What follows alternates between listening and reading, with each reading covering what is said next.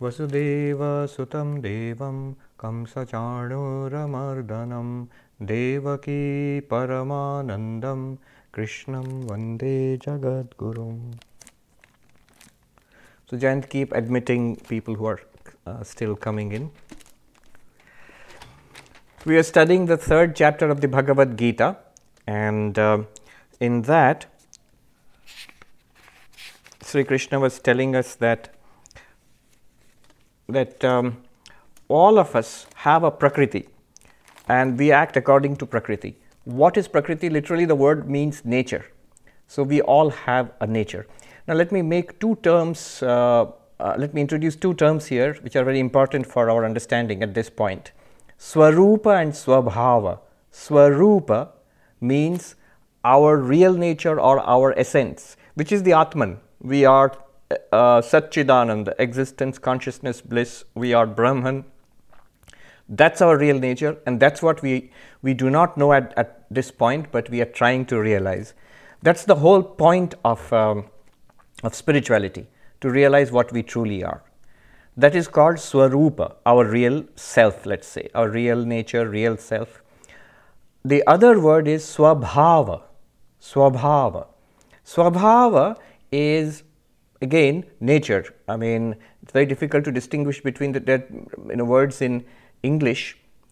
Swabhava would be our dispositions, our personality. All right, let's put it this way. Swarupa is the Atman, what we really are. And Swabhava is the personality, is the individualized personality. So our likes and dislikes, our individual quirks, our vasanas, the accumulated tendencies, the differences between us, all of these are in Swabhava.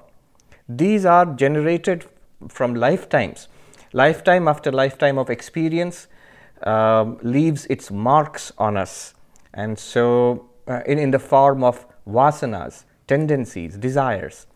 Not only past lifetimes, Shankaracharya in fact emphasizes the past lifetimes. Prachina karma samskara. Prachina means ancient. Ancient means not in this lifetime, many lifetimes past. Karma is what we have done, and the samskaras are the tendencies which we have accumulated. Where are they stored? They are stored in the subtle body. And a part of that gets activated in each lifetime. In this lifetime also, a part of our storehouse has been activated, which you see when the baby is born. From childhood onwards, you see each child has its own tendencies. But to that is added the experiences of this lifetime. So parents, teachers, our major events in life, health, sickness, trauma, all those things together, they condition us, the conditioning of this lifetime also. So in English you can say nature plus nurture. Nature and nurture together, they form the Swabhava. And the word that Sri Krishna uses here is Prakriti. So this distinction must be clear. It is true that we are Atman, but for practical purposes, right now, what we have to struggle with is our Swabhava or Prakriti. And this is what Sri Krishna says, Sadrisham cheshtate swasya prakriter jnanavanapi, in 33rd verse. So according to their own Swabhava, not Swarupa, Swabhava, people act according to Swabhava, even enlightened beings. So that accounts for the difference between different Jivan Muktas. Last time I was saying that, so Sri Ramakrishna liked jalebi. Swami Vivekananda liked chocolate. Now why? Both are enlightened beings. Why the likes are different? Why the dislikes are also different? Yes, in the case of the enlightened being, they realize that they are Atman. Sri Ramakrishna, of course, we consider him an avatar who is beyond a Jivan Mukta. But even then, so they know that they are the Atman. They are fully enlightened. They are God realized. But still, when they act in the world, they act through their Swabhava. So each Jivan Mukta will be slightly different. And the difference for them also, the Swabhava does not bind them. Swabhava is not an obstruction.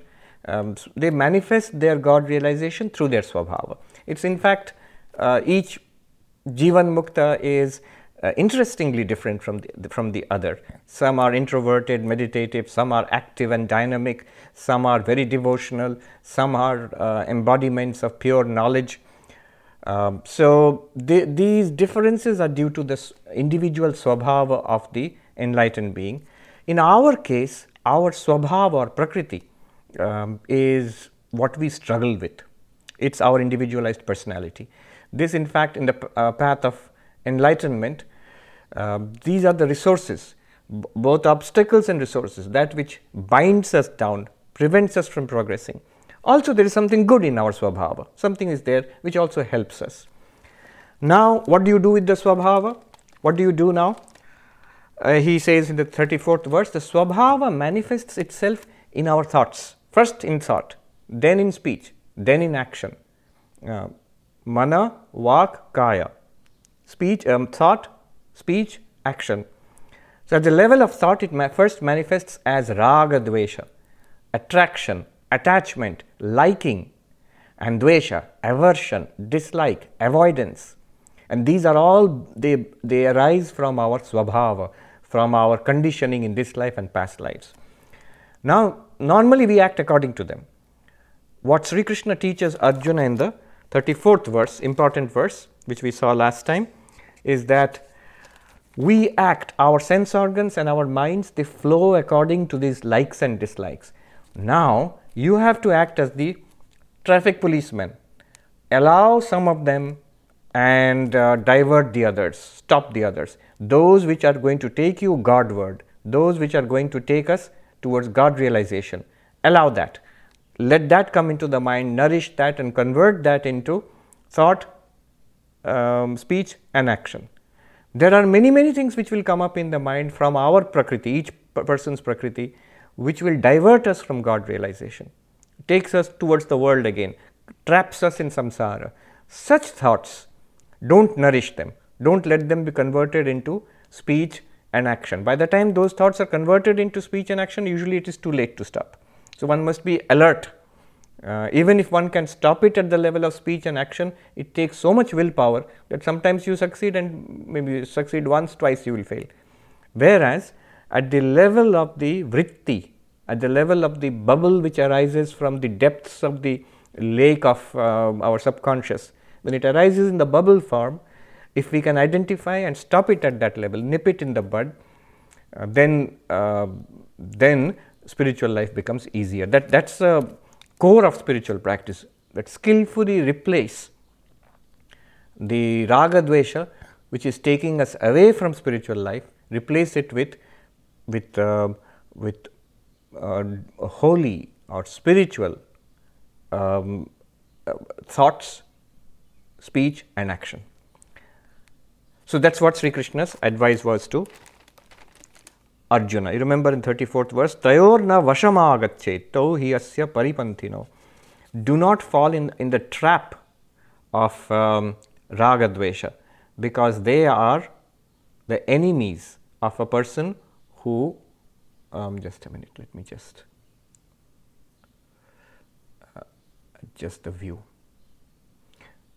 They are the enemies of those who are on the spiritual path. Right. Now, 35th verse. Up to this we have done. 35th verse.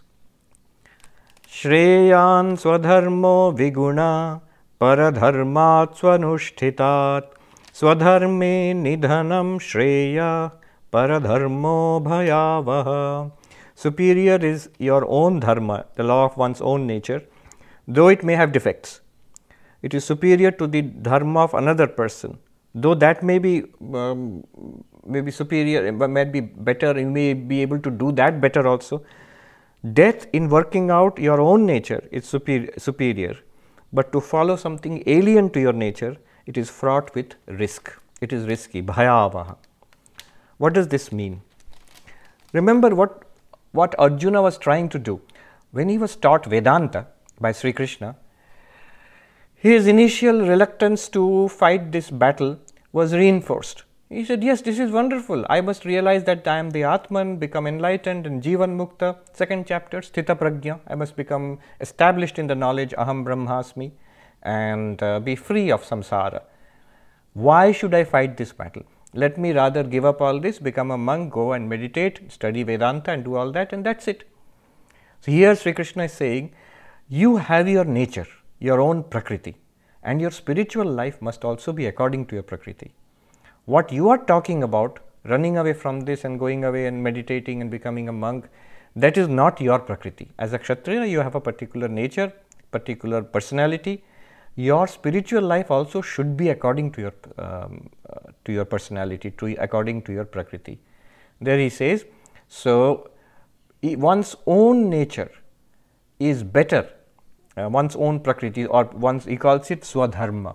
So Swadharma, your own dharma, is better, even though there are defects. What defects? Because you are a warrior, you have to fight this difficult battle where your own relatives, you will have to fight against them because they are on the side of evil, you have to kill them. It is very difficult, very unpleasant and nasty duty that has come to you. But that is better than trying to do the duty of another. He says, Paradharma, Swadhane dharme nidhanam shraya. So, in Arjuna's case, literally he may die in the performance of his duty because it's a battle. But it's better to engage in the performance of one's own duty, own dharma, paradharma bhayavaha. The performance of another's duty is fraught with risk, or it is fearful. One thing to set aside right away, in today's world, dharma means religion. So, is it talking about our religion versus another religion, conversion, don't convert to another religion, better to die in one's own religion, following another's religion is fraught with risk? You can directly translate into something like that.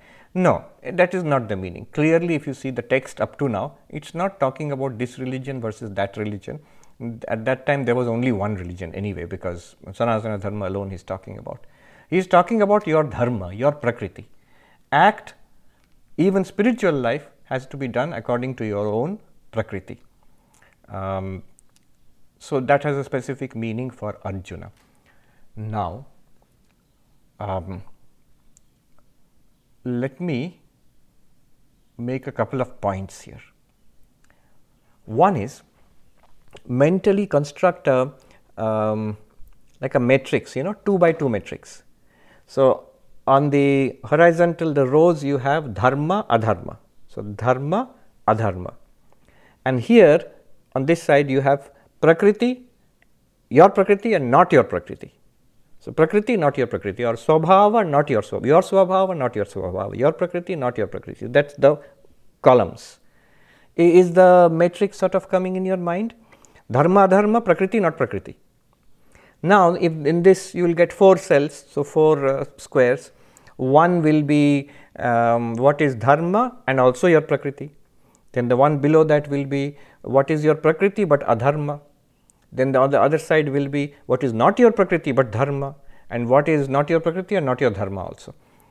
Now, what does it mean? What is adharma? So, what, for example, prakriti, nature, and dharma. So, Arjuna's nature is that of a warrior, and his dharma is right now to perform the duty of a warrior, fight the Kurukshetra battle. That is his prakriti and also his dharma. That which is your dharma and your prakriti together is the one Krishna is recommending. Of the 4 squares, he is recommending that you should do what is moral and ethical and also according to your nature. So, that part of moral, ethical, spiritual life which is according to your nature, that is the best one for you to perform. That he gives a name Swadharma. Swadharma. So, that is dharma. Many things are dharma. Becoming a monk and going to the Himalayas is also dharma, no doubt. Being meditating is also dharma. Karma yoga is dharma, Raja yoga is dharma, Jnana yoga is dharma, Bhakti yoga is dharma, being a righteous householder is dharma, being a good monk is dharma, all of it is dharma. But which one are we to perform? So, this is a very important insight, Swadharma. If you see another cell just below it, if you see, I am keeping the matrix in your mind. So, what is according to Prakriti and Adharma? So, often there are many things in our minds, Raga, Dvesha, likes and dislikes, which force us beyond the limits of morality and ethics. So, for example, Duryodhana, the villain, he wants to snatch away the rightful heritage of the rightful, the inheritance of the Pandavas. What is not his, he wants to take it away. and he wants to kill his own cousins and snatch away their kingdom. Why does he want to do that? Because of greed, because of jealousy. And where are this greed and jealousy coming from? From his own prakriti, from his own swabhava. So what he is doing, what Duryodhana is doing in that Kurukshetra battle is according to Duryodhana's prakriti and is adharma. Do you see? Prakriti, own prakriti and adharma. If you shift to not your prakriti, what Arjuna wanted to do was give up all these things and go away and meditate maybe and realize that I am Brahman. So that is dharma, no doubt about it, but it is not his prakriti. He is moving out of the parameters of his prakriti. What will happen? He will fail. It is very difficult for him to succeed in that way. Then there is one more square at the bottom. I am referring to that. If you have the matrix in mind, it will be very clear. At the other end of that matrix, where it is not dharma and not your prakriti also. So, for a spiritual, moral, ethical person who is established in ethical life, so doing something unethical, greedy, telling lies is adharma and also not the prakriti of this saintly person. So, now you have four options. One is the your prakriti and dharma, it is called swadharma. Another one is your prakriti but adharma, your nature but the things which are beyond decency, morality, ethics, adharma. Then the third one is that it is dharma but not your prakriti, not your nature. It will be difficult to follow. Though it is a good thing, it is difficult to follow. That is what Sri Krishna is advising against. The dharma of another person, though you may want to do that may sound very nice, but it is not of use to you. It will not make spiritual progress there. And the last one is the worst, neither dharma nor your prakriti. So, adharmic and also not your nature. So, these are the four options, and in that he is recommending swadharma, that is, something should be your dharma as well as your prakriti. Now, one more point I will make about swadharma. There is a way of defining swadharma. The way of defining swadharma is basically useless for us right now. I will tell you also why it is useless, but at first it is good to understand what it meant in those days. In traditional Vedic society, it was actually quite easy to define swadharma. So, what was it? 5 components. Swadharma is equal to, you can make an equation, swadharma is equal to 5 components. What is 5 components? What are the 5? Sadharana dharma.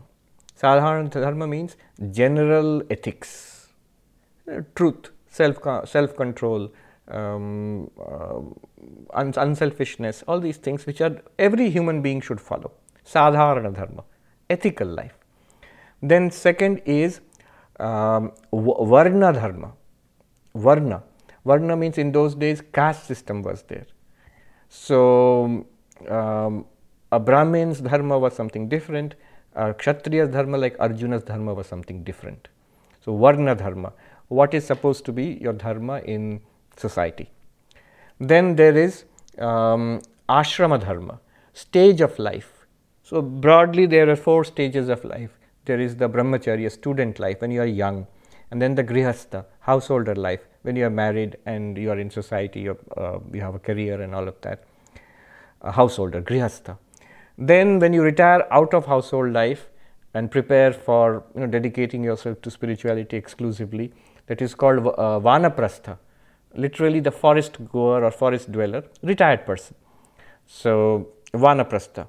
Retired means sort of it's a kind of defeatist word that you have retired, you're tired and you're retired out of life. No, vanaprastha is, there is a purpose, a higher purpose. Now the person is dedicating oneself entirely to spiritual life, to God realization, the highest goal of human life. Really your life is starting now. When you have dealt with everything else, the business of life, now you are moving towards God realization, vanaprastha. Then the last one is sannyasa. So, when you give up everything and there are no more connections with society and you are entirely dedicated to God realization or enlightenment. So, this is called ashrama dharma, that is the third one. Arjuna was, remember, grihastha. Arjuna was a grihastha. Then the fourth one is a combination of these two, varnashrama dharma. Varna dharma, caste duty. Ashrama dharma is your stage of life duty, and varnashrama is the intersection of these two. So, for example, Arjuna was a kshatriya grihastha. So, Brahmin grihastha will have a different duty, a Vaishya grihastha will have a different duty, a kshatriya vanaprasthi will have a different duty. So, what is your position in society and what is your position in your stage of life? These two together will give you something that is called varnashrama dharma.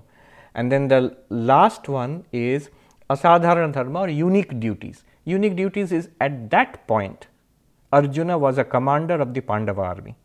So, certain roles are there. See, these unique duties, at one point you are a parent, you have accepted that role. You are a company executive, you have accepted that role. You are a husband or a wife, you have accepted that role. So, those are specific duties which will come. If you have accepted it, you have to do it. So, those roles are also part of your dharma, asadharana, unique duties. They will come and go. At one time, it will be there. Suppose you resign from a particular job, then the responsibilities of that job are no longer yours. You are a doctor. So, when you are in service and you are on duty, you have certain duties which come from that. Those are unique duties, unique to you at that particular time. So, Arjuna also had certain duties, because of otherwise he should not have come to that battlefield at all. So, these five together, what are the five? Sadharana dharma, general ethical rules for all humanity, which are for everybody. Tell the truth, be self-controlled, do good to others, these things. Then there is varna dharma, from your caste duties, ashrama dharma, your stage of life duties. Then varnashrama, the two together, number 4. And last one, unique roles, that is asadharana dharma. All together, these 5 together will define your swadharma. So, that is very nice, very logical. So, why did you say it is useless? It is useless today because the varnashrama system does not work today. It does not mean much. We do not follow it, and also the caste system has its own difficulties and evils associated with it. So, practically it is not of much use right now to determine. So, I want to know my swadharma. Can I input the data into those 5 variables and then let me get my swadharma? Computer can tell me at any moment what is your swadharma. Difficult to say. One can take a look at one's roles in life. That is an easier way of looking at it. Are you a member of a community? You are a member of a family. You have a job.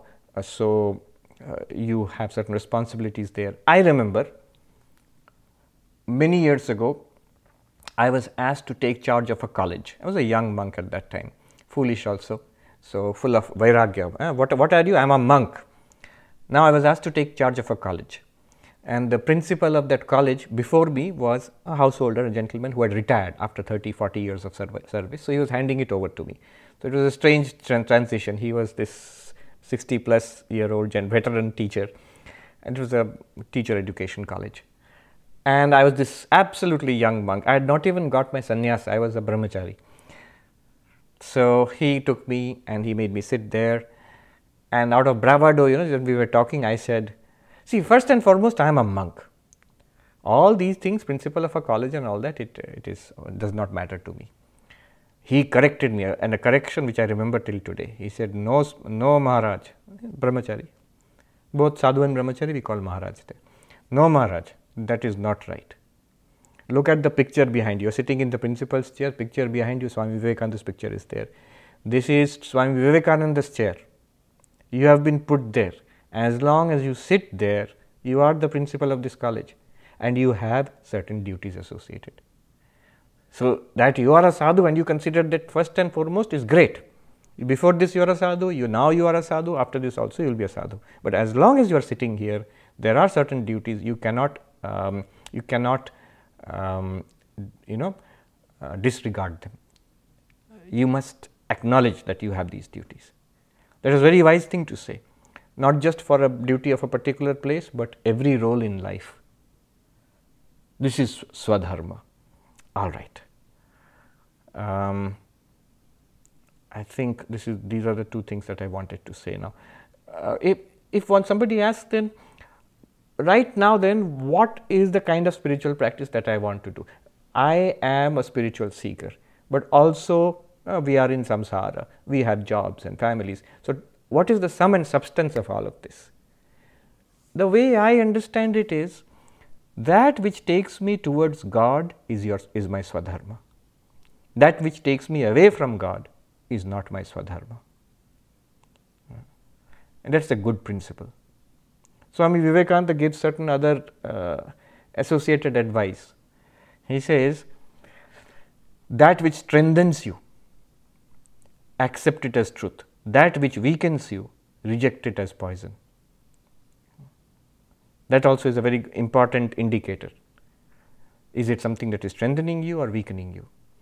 That any practice, any book, any kind of thing you want to take up, then Swamiji also says, that which leads to oneness and unity, that is good, accept it. That which creates division and separation, that is false, reject it. So, these are indicators.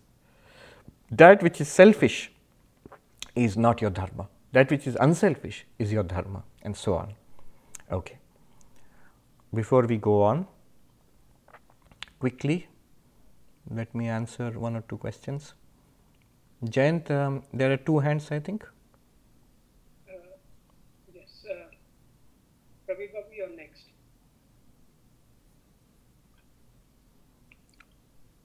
Yeah. All right. Yes. Thakur used to say often that turn your mind towards God. So, if I'm asking practically, how does one do that? Using, for example, if I have a bad thought and turn it, is it to like something like something, or what is any practice, or what is a practice that you recommend to do that? Oh, this is a very big question, and the whole of Bhagavad Gita has an answer to that. Yes, certainly. The Drigdrishya Viveka, Panchakosha Viveka, Avastratraya Viveka, these are all jnana practices.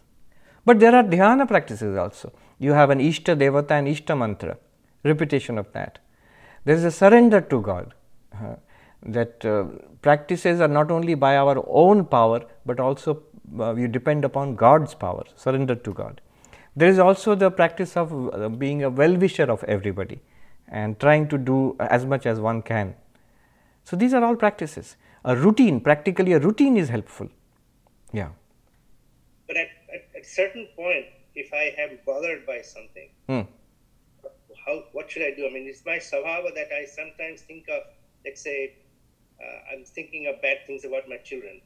So, how do I get over that? First of all, forgive yourself. I think just about any parent gets exasperated with the children at some point or the other. So, don't worry about it. But yes, all the practices will help you there. I have no time to think about these things. I must repeat, this is time for my japa. These thoughts come and go. I am asanga. Thoughts are arising and disappearing. It's not that I am stuck to these thoughts. These thoughts are an object. I am the witness. So, or my Lord alone is present, my Ishta Devata, my Krishna, my Rama, my Ramakrishna is present in my own children also. Then how can I be impatient with them? There are so many different ways, in which one can overcome such things. And also be a little forgiving of yourself. Everyone, we all have limitations, otherwise you would all be Jivan Muktas by now. There is somebody else who has raised a hand. This is Girish. Yes. My question is this. Not being a Jivan Mukta, how do I deal with today's social and political issues? I can say to myself that this is just a dream, it's a waking dream. But that's sort of an intellectual delusion, and because it's a construct that I have. I've not realized it myself, and even doing that seems like hiding my head in the sand. So how do I find my swadharma as relates to today's issues outside in the real world? If it moves you, notice how your mind is reacting to it. If it moves you, then it interests you and you have a role to play there. How did Mahatma Gandhi, who deal with the British rule in India? You see, you might say, how does Mahatma Gandhi enter this equation? But if you see his, my experiments with truth, it's an kind of autobiographical. He says that he is a spiritual seeker. He says that who am I? Some people think that I am a freedom fighter. Some people think that I am a politician. Some people think that I am a social reformer. But if you ask me, I am a simple man in search of God. Now, this simple man in search of God, his tremendous activity to overcome injustice and colonialism, was this a dilemma that should I do it or not? After all, I am in search of God, so I should pray and always sing Vaishnava Janato.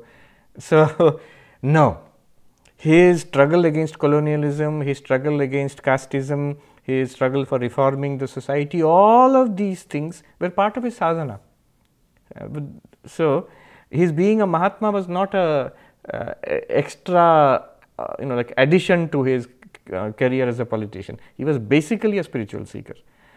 Now you have to ask yourself, right now, what is my duty? You are fundamentally a spiritual seeker. You are seeking God. You are moving towards God realization. So how do you deal with the issues in society at your level?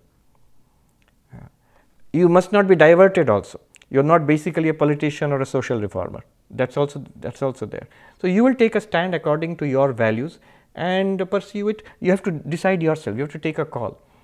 How much and how far will you pursue it? Will you go out and demonstrate on the streets? Will you write blogs? Or will you pray for the welfare of everybody? At what level will your engagement be? That's up to you. But remember, that's always a secondary thing. The primary thing is the search for God. You have to see what is according to your nature and what feels real and honest to you. Activism is not actually against spirituality. It depends on the seeker. That's why this idea of Swadharma is really very beautiful. He is not giving a set of prescriptions that you have to do this and you will not do that. What you actually will do in life depends upon your situation, depends upon your Swadharma. What is Swadharma? If we follow our Swadharma, that is the shortest and direct route to God realization. Swami Vivekananda put it in a more modern terminology. He said, follow your own highest ideal. Look at the words. It must be your own ideal. It should feel that this is something that's coming from within me. It must be natural to me. That matrix is very difficult to actually put in practice in today's life. Varna, ashrama, it does not make much sense today. But it's coming very naturally to me. But many things are coming very naturally to me, because whatever comes naturally to me, honestly, if you look at it, that's my prakriti. In my prakriti, there are many things, most of which will not take me Godward. It will take me towards samsara only. So then he adds highest ideal, your own highest ideal. He did not say spiritual, God realization, nothing. Follow your own highest ideal. What is highest? You must ask yourself, what is the most noble thing which I want really? Of all the things which I want, what is really noble? God realization, doing good to others. You'll often see it will be usually an unselfish thing. Yeah. We'll see a little more of that. In the next verse, Krishna will take it up. Negatively, why don't people do it? And what can be done about it? Is there anybody else who has? Jayant? Yes, Swamiji, it's me, Rekha. Rekha. Namaskar. Actually, this question, I just want to follow up on that, because that is a major problem that keeps coming to my mind. When I'm faced with a crisis really, not a challenge, a crisis, especially when it's got to do with the health of somebody really close to you. at that time, of course, the immediate reaction, in spite of these 3 years of really being your student, immediate reaction is to be totally distraught, extremely disturbed. And then gradually you do through all your teachings, etc., especially mantra jap and thinking of my Ishta, you come back, in a sense, you tend to center yourself. And then at the same time, somewhere there is this feeling that, while everybody around you is really very distraught, your family is very, very upset about the crisis that you're going through or that the family is going through, you almost get a guilty sense that, you're not sharing their grief, so as to say. You're not suffering enough. Yeah, exactly. No. I understand. First of all, one must be, as I said, a little forgiving towards others and oneself also. When one becomes a Vedanta student, double problem is there. One is the usual problem of samsara. People are sick and suffering, my own health, all kinds of financial problems, health problems, and what everybody suffers to. I also have the same problems. That's one problem in common with everybody. But then comes one more special Vedanta problem. What is Vedanta problem? I have studied Vedanta, so I should not suffer. I should remain detached. Why am I not remaining detached? Second, extra problem because of having studied Vedanta. No, first be a little forgiving towards others and yourself also. It is very natural. Until we are very far along the spiritual path, until you are a Jivan Mukta, suffering will be there, it will affect, and one must be honest about it. Look at Arjuna. Sri Ramakrishna says, somebody's son had passed away and she was terribly distraught, almost mentally upset, Sri Ramakrishna says, that's very natural, and the child was grown up. So, losing a child at that age, it is devastating. Then he gives an example. He says, look, Arjuna, after being instructed by Sri Krishna, this whole Bhagavad Gita which we are reading, when his son Abhimanyu was killed in the battle, he was devastated. He recovered after that, but he was devastated initially. One must be honest. Yes, we will feel that and we will be terribly upset and at a loss. The effect of spiritual study and practice is this: you recover much faster. You find peace and strength even in the midst of actual suffering. Not only others are suffering, you are also suffering, but there is also peace, there is also serenity, there is also a sense of being centered. That is what spiritual practice gives. The intensity of the sorrow will be lessened, and the recovery from that will be much faster. These are things which come as like waves in life, they will come. Even for Jivan Mukta they will come. For Brahmagyanis also they will come. Loss and dishonor and defeat and failure and disease and old age and death. For everybody. But for the person who does not have spiritual practice, who does not have spiritual insight, who is not holding on to God, that person is helpless. That's what is called in Hinduism the Bhava Samudra, the ocean of samsara, where you are helpless. But the person who has a spiritual practice, some kind, could be jnana, could be bhakti, something. It's like a boat in the Bhava Samudra, which you can catch hold of and be saved from drowning. Now next, hold on to the questions. We will go on to the next verse. An important verse is coming.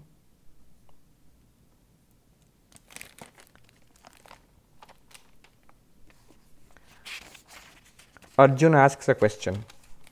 Arjuna vacha athakena prayuktoyam papam charati purushaha anichannapi varshneya baladiva niyojita. So Arjuna asks a question. Impelled by what? Kena prayukta. Pushed by what? Instigated by what power does a person do wrong things? Papam charati purushaha. A person performs something that is papa. Anichannapi, even if he does not want. I understand you have taught it comes from Prakriti, Raga, Dvesha is there, and following that one may do bad things. But suppose we are spiritual seekers. Now we don't want to do bad things. I don't want to say things which I regret later on. I don't want to commit sins, and yet I do it sometimes. Why? This is hindering my spiritual progress. What I should do, I am not doing. What I should not do, I am doing. Even though I have made up my mind, now my goal is clear. God realization is my goal. Yet I make these mistakes. Why? So, Arjuna asked this question. I think Prabir Babu had last time pointed out that quotation from Duryodhana. It is very apt here. So, when people pointed out to Duryodhana, who is the villain of Kurukshetra, that why are you doing these sinful acts? Why are you committing sin? So his famous reply, whether it's in the original Mahabharata or not, I could not find. One source says it's in the Ashwamedha Kanda, but I could not find. Definitely it's there in a text called Pandava Gita. So Duryodhana says that janami dharmam nacha me pravritti, janami adharmam nacha me nivritti. I know what is right, what is dharma, but the problem is I don't feel like doing it. I know what is wrong, what is immoral. I know what is immoral, but my problem is I can't stop myself from doing it. So he is very honest. This is the central human problem. We know a lot of things almost naturally. We really don't have to be taught what is right and what is wrong. In many cases, the sense of right and wrong is natural. Even little children have it, even before they have been taught by the parents. A lot of things which are, even the higher animals have a sense of what is fair and what is unfair, what is just and what is unjust. And a lot of our morals, it comes from there. We are social animals, so we know what is good behavior with regard to others, and what is not good behavior with regard to others. It's almost instinctive. But we know it, but we can't follow it. That is the problem. We know something to be immoral, we criticize it in others, and we fall into temptation or fear, something, and we overstep the limits of dharma. We cross over the Lakshman Rekha, the limits of ethics, of safety within morals. We overstep that and do something wrong, and then we criticize it in ourselves also. It's called guilt. Why did I do that? Why did I say that? So why does a person do this? Now the difference between, see, Arjuna is asking the same thing, and Duryodhana says the same thing. But the difference between Arjuna and Duryodhana is very important. Why did Krishna teach Gita to Arjuna? Why not to Duryodhana? Somebody was saying he should have taught the bad guys. Then the whole war would have been avoided. If he could have converted Duryodhana into a good person, then that is the real thing. Arjuna is a good person. What is the use of teaching morals and ethics and spirituality to a person who is already good? Here is the difference. Duryodhana states this as a matter of fact. This is the fact about me. I know what is good, I don't feel like doing it. I know what is bad, I can't stop myself from doing it. Why? He says, kenapi devena hridi sthitena yatha niyojito asmi tatha karomi.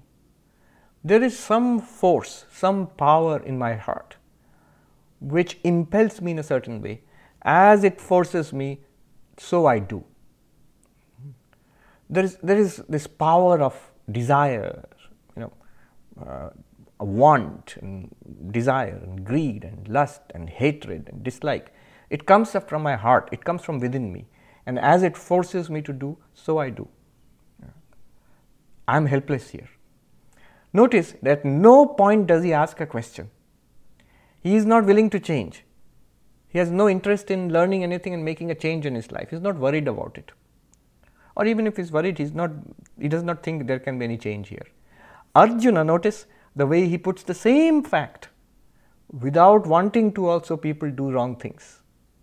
But he is asking how, why, what's going on here, and what can I do about it? This is the small difference, but this difference is essential. When this difference is there, that I want to change, genuinely I want to change, then only all knowledge, all spirituality, morality, even all, to these days, what is there? This positive thinking and Tony Robbins and all, they all become effective. Or 7 Habits of Highly Effective People, Stephen Covey, or the old Dale Carnegie and all of that, they all become effective. They require one thing from you, from us, that I want to change. I can't take it anymore. This is not good. I want to make my life better. That yes must come from us. Then after that, all the knowledge of positive psychology, ethics and religion and spirituality and meditation and jnana, all of these can become effective. These will be relevant to us. Notice in the Bhagavad Gita, first chapter, Krishna does not open his mouth. As long as Arjuna is giving lectures, this is bad, this is what I should do and this is what I should not do, Krishna is simply quietly listening, not saying anything. The moment Arjuna asks a question and says, please tell me, I want to know, then only Krishna starts speaking. One sadhu in Uttarakhand said, see, the traditional method of teaching Upanishads was the student would take a lot of trouble, find the guru, and then the guru would test him and you would have to stay and put up with a lot of testing and hard life, and then only the guru would open and tell you something which is now available in every book in every library now. There's nothing very secret about it now. Then the sadhu said, आजकल के महात्मा जी तो poster छपवाते हैं. The sadhus today, referring to people like me, they put up not only poster, internet advertisement and all that. That now here is going to be a lecture on Vedanta. Come in large numbers and join the lecture on Vedanta. So that was not the original method. It's only when, why was that so many restrictions were there? It's only to increase your eagerness, to make the mind of the seeker ready and one-pointed and focused. So when the instruction is received, teaching is received, great value is given to it. And we put attention to it. So many such examples are there. All right. Now, what does Sri Krishna reply? So Arjuna shows his readiness. Notice his attitude. He wants to know, how can I change things? Sri Krishna says, basically the same idea which is given earlier. Raga, Dvesha are there. Our Prakriti is there. From that, likes and dislikes bubble up. If you don't control it, you will be swept away into samsara. That is the answer. That's why these things keep happening in our life. But he puts it in a very concise and powerful form now. What is the problem and what is the solution? He will tell in the next few verses till the end of chapter 3. What is the problem, main problem in spiritual life, and how do you deal with it? Shri 37. Shri Bhagavan Uvacha Kama Esha Krodha Esha Rajaguna Samudbhava Mahashano Mahapapma Vidyenam Iha Vairinam. This is craving, this is anger, born of Rajaguna. This craving or kama, it is voracious, it's productive of great sin. Know this to be the enemy in this context. Iha, in this context means in the practice of spirituality. This is the enemy, this is the big obstruction, nothing outside. So, kama esha, krodha esha. See, the problem in spiritual life, in every religion, they have recognized this very thing. Usually it is projected as devil, Satan, something outside. In Zoroastrianism, Arhiman. Arhiman is the force of darkness. In Christianity, the Satan, or in Islam, the Shaitan. There is a power outside which makes us do bad things. And then each of the bad things, greed, anger, lust, they are also conceived of as little demons, different kinds of demons, and they all torment the spiritual seeker. So if you read the lives of the early desert fathers in early Christianity, 1st, 2nd, 3rd century, so they were hermits who went into the caves in the deserts of Egypt and practiced intense tapasya. The whole path is, if you look at it from a Vedantic perspective, you will see it's a bhakti path of devotion to God and to Jesus. But there are so many narrations of demons persecuting them. They're actually physically fighting against the demons. What are these demons? What is this Satan? It is all this. In Vedanta, they say this entire thing is our own nature. It's deep within us. It is our swabhava, the negative forces in the swabhava, the raga, dvesha, which pull us towards samsara. To make it more precise, kama, krodha, desire and anger. So entirely within us, not outside. You can project them as demons, but the demons are all entirely within our own subconscious.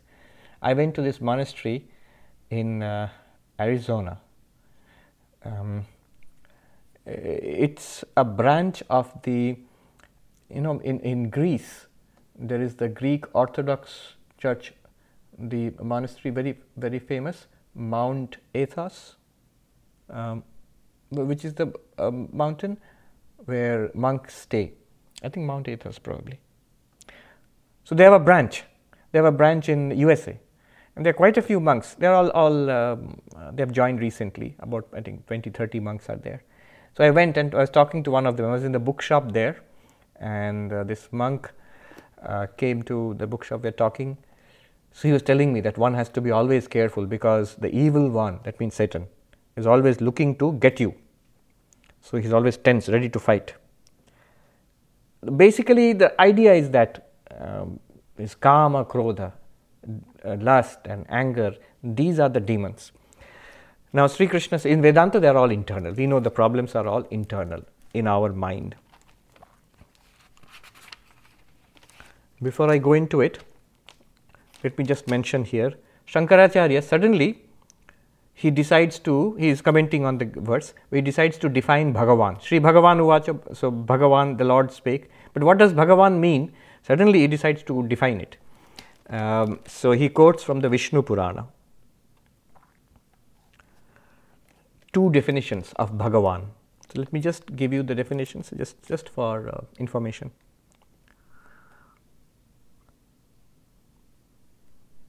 Vairagyasya mokshasya, Aishwaryasya samagrasya virasya yashasa shriyah vairagyasya mokshasya shannam bhaga iti rina.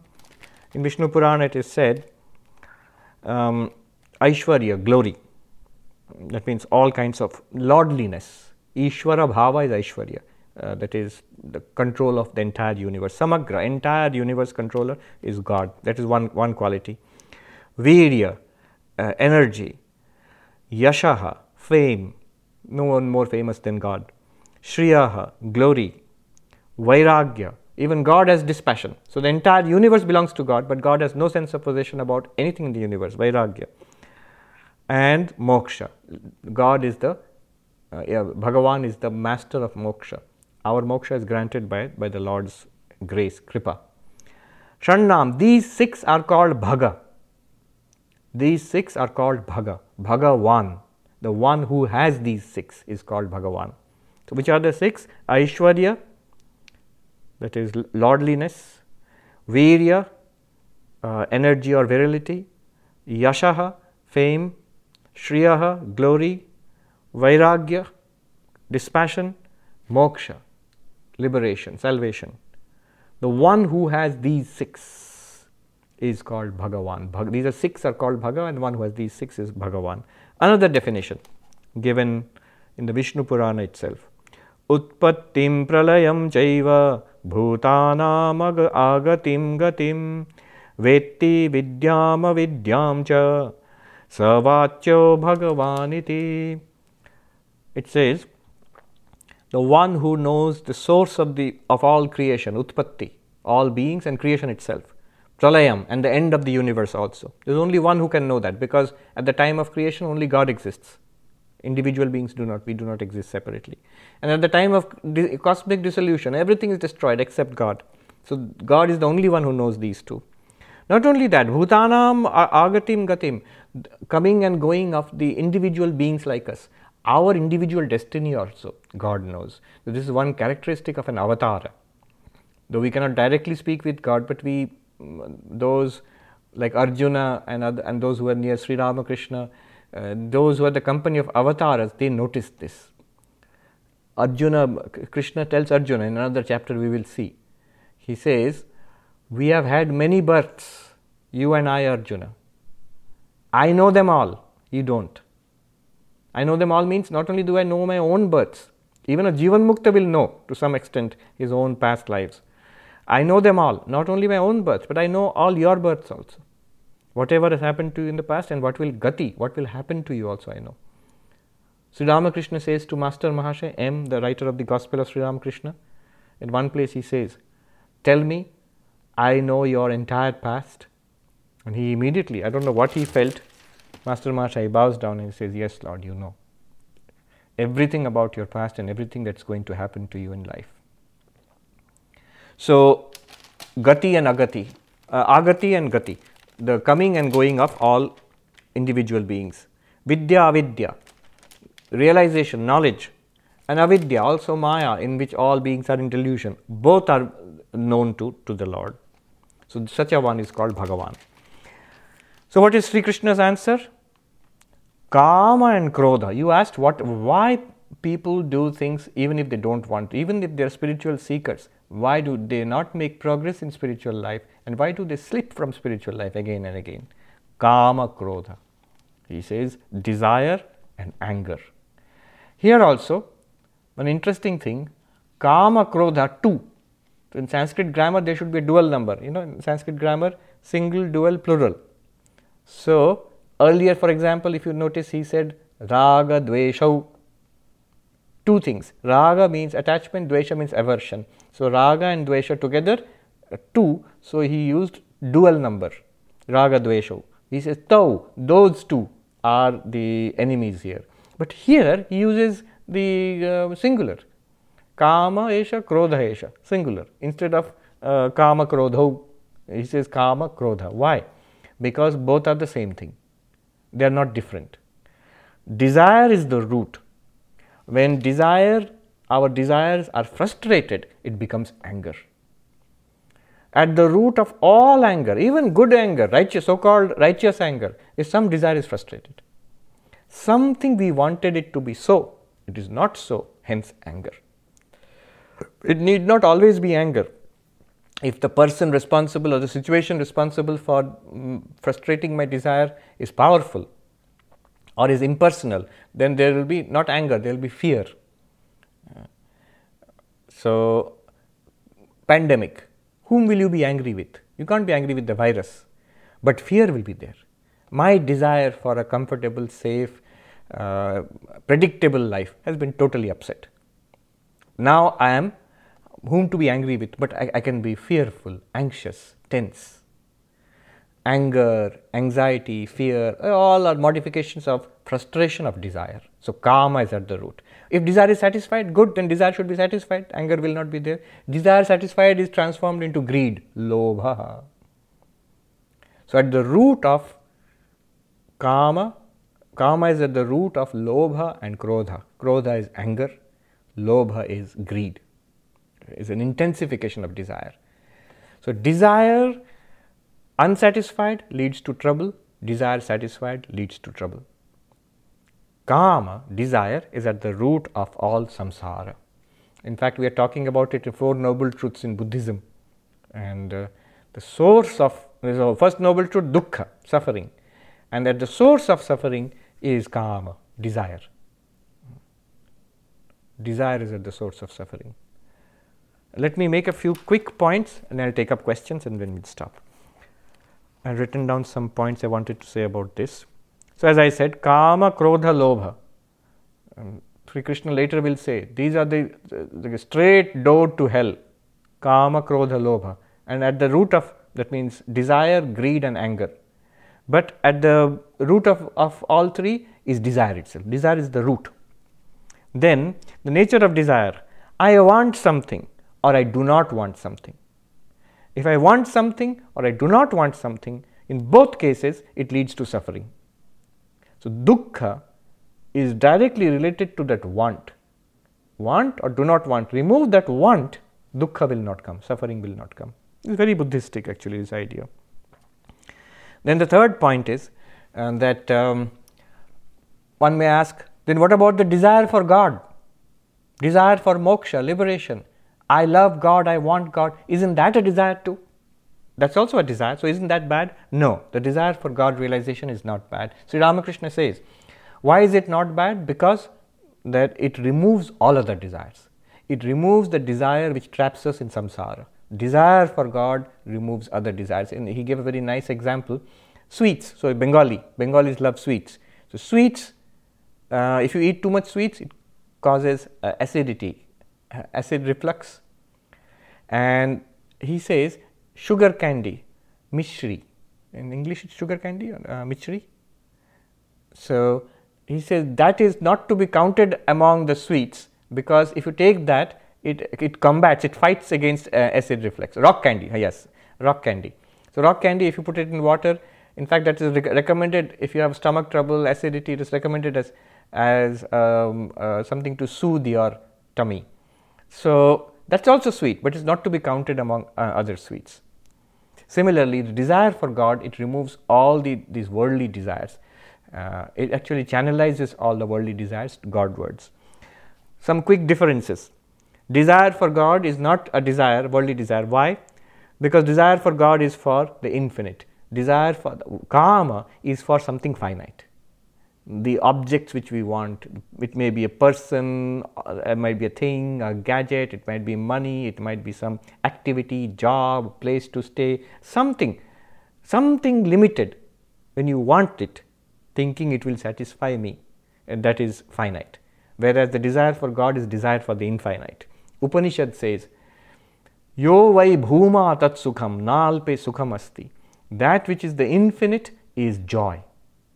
There is no joy in the limited. This takes us lifetimes to learn. So we try to chase joy in the limited. Why do we do that? We want to become unlimited because that's our very nature. We don't know that, not knowing our nature. So see, at the root of desire is ignorance of our nature.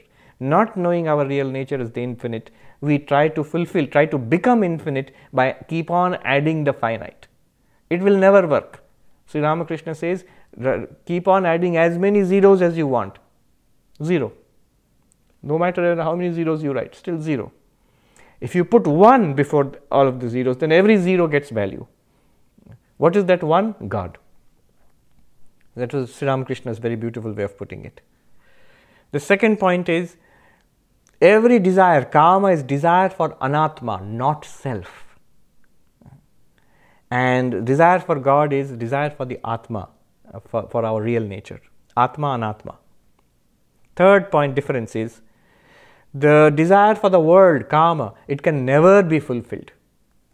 There is a famous verse which says, desire, if you try to satisfy desire, if you want to become satisfied, keep on fulfilling desires, that's what we all do, it will never be fulfilled. It's just like pouring ghee into the fire. The fire just blazes up even more. Desire keeps on increasing. You think, I've got so many desires, let me fulfill them, I'll be satisfied. No. By the time you have fulfilled a few, you will find they have doubled or tripled in number. Variety. Fulfillment decreases. As we go through life fulfilling desires, actually total fulfillment keeps shrinking.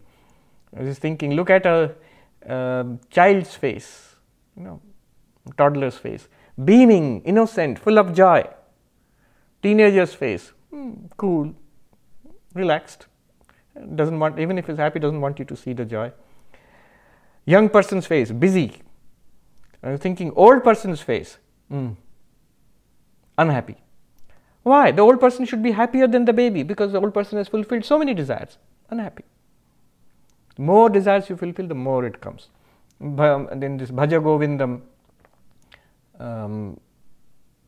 Shankaracharya sings that Balastavat Krida Rakta, Tarunastavat Taruni Sakta, Vriddhastavat Chinta Magna, Parame Brahmani Kopina Lagna, Bhaja Govindam, Bhaja Govindam, Govindam Bhaja Mudhamati.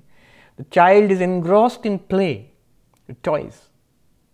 The youth is the young boy is engrossed in the maiden, boys and girls. Then the old person is engrossed in cares and anxieties and worries. Nobody is interested in meditating on Brahman. Shankaracharya is bewailing the fact that after all this teaching of Vedanta, nobody is interested. They are interested in other things. Therefore, what do? Bhaja Govindam, worship the Lord, worship the Lord. Fulfillment not possible. Kama, it's a wrong track we are taking, kama. Whereas God realization is possible, fulfillment is possible. What proof? Why should we believe you? Look at the lives of enlightened people who, in whichever tradition, whichever religion, those whom you consider to be saints, they are deeply fulfilled. They are the only ones who are truly fulfilled, ever. No matter in their external life, whatever challenges they have to face, they are internally, they are deeply fulfilled. Then one more difference is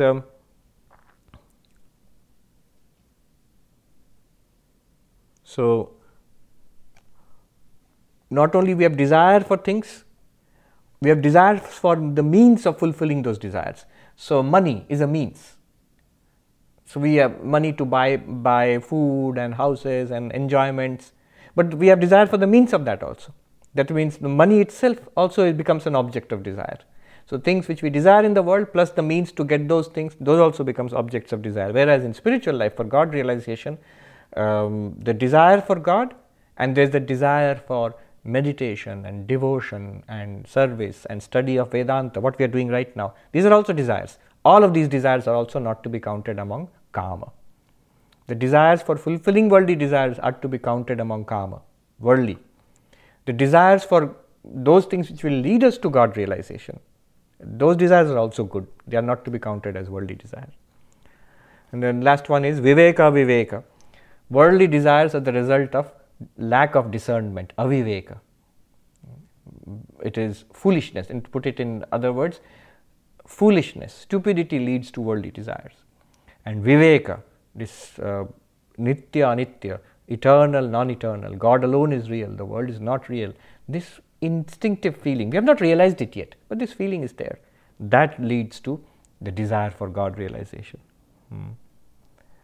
Another simple question was, so what are the desires? How can life go on without desire? And what desires are to be kept or not? So life can go on without desire, without kama. See, life depends on objects, people, and your actions. Objects, people, actions. That's what life depends on, not on desire. So the things in the world, food and a place to stay and activities to do and the people around you, your own body and mind, these are the things which sustain life. This can go on without desire. Desire is internal. The things which are concerned with life are there, out there. So they can go on. Law of karma will keep on giving results and life will go on. So you don't have to worry what will happen to the world if I give up all desire. No. And then minimum necessary for body, that is completely acceptable and in accordance with spiritual life. Food, rest, exercise, even a little bit of relaxation, ahara vihara. Later on Krishna will say a balanced life. So just because you have to give up all desires doesn't mean that you start starving yourself and not exercising, not keeping up your health. No. What one must do is, what karma does is, it takes you away from kartavya ishtadevata swarupa. That means it takes you away from duty. What we have to do in life, karma diverts us from that, kartavya. Our ishtadevata, you have got a mantra and the form of God you meditate on. Karma diverts you from that, takes you away from ishtadevata. You notice in our own lives, these are very important suggestions. If you notice in our own life, and the self, Atma, our real nature, karma always diverts you from that. So kartavya, what you have to do in life, desire prevents you from doing that or engages you something else. And focusing on God, mantra and ishtadevata, desire takes you away from that. And being centered in your nature as Atman, desire of course takes you away from that. How do you do karma? Karma yoga is the best solution for giving up karma. This is the last point I will make. Karma Yoga is the best solution. What is Karma Yoga? With this physical body, notice this gross body, physical body, Sthula Sharira, is not mine. It is part of samsara. It is true. Notice when we say, this is my body, I am cutting off this physical body from an ocean of matter which is out there. This entire universe out there, it's one unbroken ocean of matter. I cut off at this skin and say, this much is mine, the rest is not me. This is false. This physical body is part of this entire universe. Your body is part of samsara. Samsara belongs to God. So the entire universe belongs to God, including this body. Mind. This mind is a part of an ocean of mind. Cosmic mind, Hiranyagarbha. Not my mind. Good and bad, whatever is there, it's part of an unbroken ocean of mind. It belongs to God. And the causal body, which is the Karana Sharira, that is part of the Maya Shakti of God. So basically, idea is the three bodies which we have, Sthula, Sukshma, Karana, gross body, subtle body, causal body. This is what we have right now. We take hold of these falsely, illegitimately. They don't belong to us. We take hold of these and then we try to use it for our own bhoga, for our own enjoyment. This is samsara. Acknowledge the fact, these do not belong to me. They do not obey me. I have not created them. I don't own them. They have come to me as part of this universe. There's a gross universe, subtle universe, causal universe. They all belong. They are the glories of God. Knowing this, now for the time being that I'm in charge of this physical body, mental body, I use the physical body for the welfare of the world. I use the mental body, thought of God, thought of welfare of others, well-wisher, that I wish everybody well. Never wish harm to anybody, because this mind with which I wish harm to anybody is not my mind. It belongs to God. Use it to be a well-wisher of the world. And the causal body, use it for stillness. That's the place where everything is resolved in silence. Physical body for the welfare of the world, for the service of God. Mental body to think well of everybody in the world, to wish everybody well, and to love God. And the causal body to be in silence and stillness, to be absorbed in samadhi on God. So this is the deepest form of karma yoga. Swami Ranganathanji put it so simply, all of this. He said, when I close my eyes in meditation, I find peace within, causal body, stillness. When I open my eyes, my attitude is, what can I do for you? Whoever, family, community, world. So this is karma yoga. Let me quickly go through some of the Jayant, do you have people who want to ask something? Yes, Maharaj. Ramyaji, you are next. Yes, Swamiji, so this was a question more about that 2x2 matrix that you talked about. So there actually, what is today not my prakriti may be my prakriti tomorrow, right? Like maybe with the experiences and evolving personality, sadhana, whatever. Yes. So Swadharma is not like fixed in stone. I mean, no. It is. It's dynamic, and in fact, one must change it. One must change it. Encourage the positive spiritual aspects and bring under control that which is worldly. So what is the line that differentiates one from the other to say, okay, maybe today I'm not ready for something, and a few days or months or whatever down the line, you will see. You will see. What we would try to do is the 4 yogas: devotion, meditation, seva, and inquiry, vichara. These are the 4 things that we do: jnana yoga, bhakti yoga, karma yoga, raja yoga. As we do it, you will see some things seem mechanical and lifeless. The other things seem appealing to you. So that is more your prakriti. Some are by nature, they like Vedanta vichara by nature. Some are active and dynamic. They want to do good to others. And it seems alive. Some are by nature very devotional, full of bhakti for God. It comes easily to them. So do those, and as you said, keep the other ones also. That's what Swami Vivekananda's teaching was, the harmony of 4 yogas. It's not the fault of the other yogas that it does not appeal to me, it's the fault of my Prakriti. Yogas are all excellent. So as I keep on doing the yogas, even if they are a little mechanical or lifeless for me at present, I'm slowly changing my Prakriti and getting ready to, to do that. They will become alive for me as my Prakriti changes. Yes. Thank you, sir. Devaniti, you're next. Pranam Maharaj.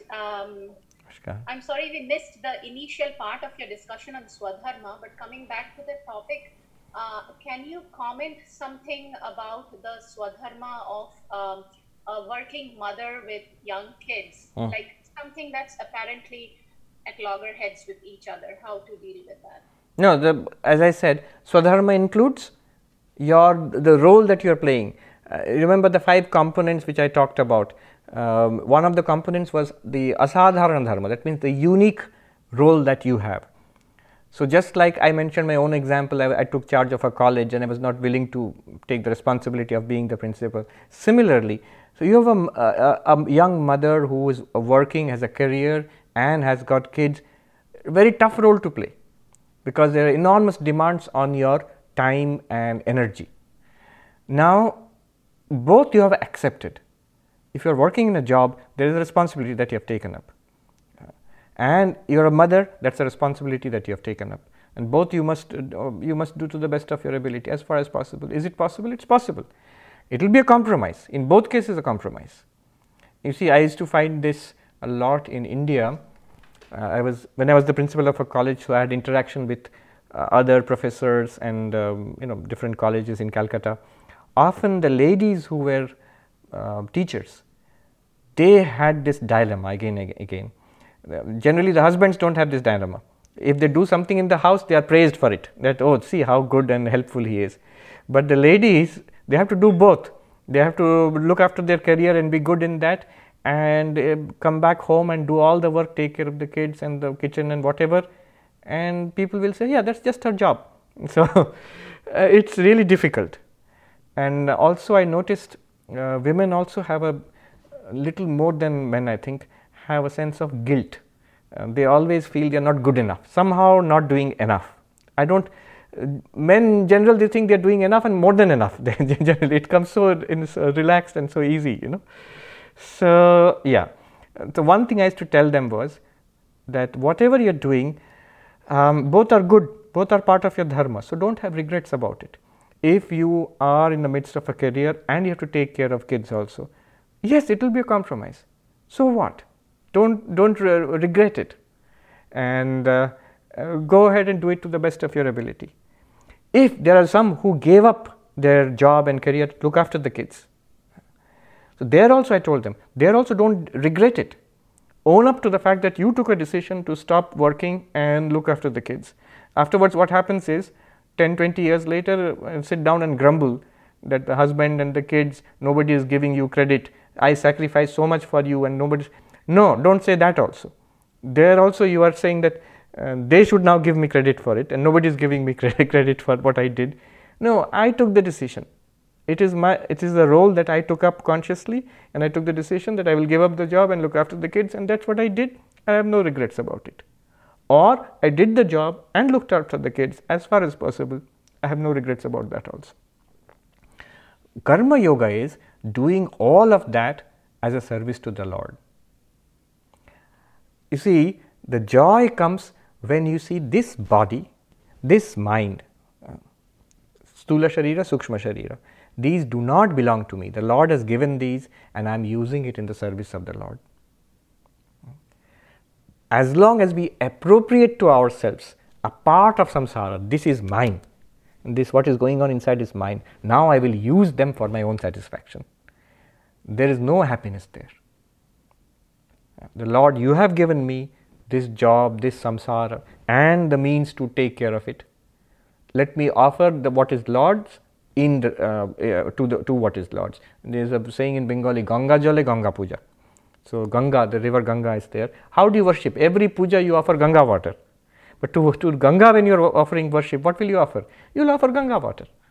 Similarly, to Lord Samsara, when we are offering worship through Karma Yoga, We are offering worship with this body and mind, which is also part of the Lord Samsara. I take no ownership of it. That is the central thing. I watch, I am at the level of the physical body, I am doing all the actions, house, community, office, my career. At the level of the mind, well-wisher, husband, children, colleagues. I am a well-wisher, let me see what I can do, what can I do for you. When you have that attitude, there is freedom and peace of mind. And at the end of the day, and at the end of the career, end of the family life, at the end of our own physical life also, there will be peace, joy and freedom. Maharaj, can I ask a question? Yes. So, in workplace, when there are like conflicts, and if you are the person who's supposed to take a decision, and you make judgments to the best of your abilities, and when the repercussions come, like you don't really respond to that, and you see that as expected, and you just kind of offer that to Lord also. One of the issues I encounter is that when I look at my own reaction, say, okay, fine, I'm not reacting to it. Now, does that have a tendency of growing into a spiritual ego that, oh, so there is this, like blowback, but it does not affect me because I have offered, like, Yes, there is, but don't overthink it. Okay. Don't overthink it, don't agonize over it unnecessarily. But you're pointing to something important. In Karma Yoga, forgiveness is very important. As we continuously practice forgiveness towards others, we also earn forgiveness for ourselves. This is part of the Lord's Prayer in Christianity, so important. It's foundational to Christianity, that you continuously forgive where you think people are hurting you, misbehaving against you. Mentally forgive. Externally, depending on the situation, you may have to be firm, you may have to be assertive, or you may ignore it, but mentally keep on forgiving. If necessary, ask for forgiveness. Whether the other person forgives or not, that does not matter. God forgives. That is foundational for Karma Yoga. You cannot hold on to grudges and then practice Karma Yoga. Yes, that's a good point. Anybody else, or we'll end the class? We have, as usual, gone well over time. Poonamji. There are two questions, Madam. Yes. Lisa, you're next. Okay, great. So going back to Duryodhana a little bit, because I love the characters in the Mahabharata because they're so complex and rich, and there's not just a good guy and a bad guy. Everybody's got their things, How much of Duryodhana's personality is because of his karma? Like, is it his karma who's making him do some kind of things like this? And also genetics, maybe, because he's got Shakuni, who he's related to, like egging him on. And is Shakuni just, does Shakuni know the difference between right and wrong, or is he also just, stoking the fire to get what he wants? Right. You have a huge project which you have to undertake, and I know that about the musical. Yes. Yeah. Yes. So the first point, as you said, that's very important about the Mahabharata and the Ramayana, especially the Mahabharata, where all these texts, Gita or the Upanishads or the other Advaitic texts, they seem so neat and geometrical when you read them, but life is messy. So when you actually implement it in life and you come into contact with others, it's not at all so clear-cut. Neither the practices, nor the results, nor the characters, everything is complex. And that's why the Mahabharata is interesting. On purpose, even the most ideal characters, things which look like defects have been introduced into them. Even the most villainous characters, things which look like virtues have been introduced into them. So yes, there is nature and nurture in both of them. One insight I'll share here. The karma, the desire which propels all of this, is not because of our genetics or even because of the nature which has come through many lifetimes. Now here immediately you will say, but didn't you say all the likes and aversions likes and dislikes, they boil up from within because of the conditioning of past lives and this life. Yes, here's the point. What Krishna is driving at here, and he said it earlier also, the desire, the passion or the anger or the greed or the hatred that may boil up from within because of my conditioning, that will come up.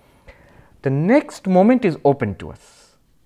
For the briefest of moments, there is a window of decision making and opportunity that is open to us. If we play that right, then our destiny and life takes us Godward. If we don't seize that moment, then what is programmed into us, that plays out. And that will also make us spiritual, but over time, through a lot of suffering, through a lot of evolution, everybody is going to realize God, even Duryodhana, even Shakuni. Ultimately, enlightenment is there for everybody. But the suffering, Swami Vivekananda sort of half humorously, he said, take your time. You have infinite time before you. But it's only half humorous, because it's not a pleasant thing to consider that many lifetimes we may be whirled around. So that the precise answer to your question is the desire, the karma which arises and its products, greed or anger, they arise because of our conditioning, both genetics and the influence of the world around us, and also the dispositions we have brought as baggage from many lifetimes. So they arise. That's true. But at that moment, whether to nurture them, nourish them, hold on to them, and then express it as speech and action, or not, or to replace it with something which we have learned now, we have studied, we have learned, we have aspired towards peace of mind, enlightenment and light, that we have freedom. We have freedom. So that's like our free will. We have the choice. Exactly. Free will comes into play. Yes. It's like a test all the time, it seems like, right? You can put it that way, or you can say that it's a power, the power of decision making. It's like a superpower you have to completely change your life, even in the tiniest way, but that power you have when all the time you've got that power. Even if I don't exercise it now, the next moment when I do it, I have it. Yeah. Is that Viveka? Viveka shows me the difference between what I should do and what I should not do. And then the decision, I will do this. Yes, it's born of Viveka. Without Viveka, we will not know what to do and what not to do. Right. Very good. On that note, let us conclude today. Om Shanti Shanti Shanti Harihi Om Tat Sat Shri Rama Krishna Arpanamastu.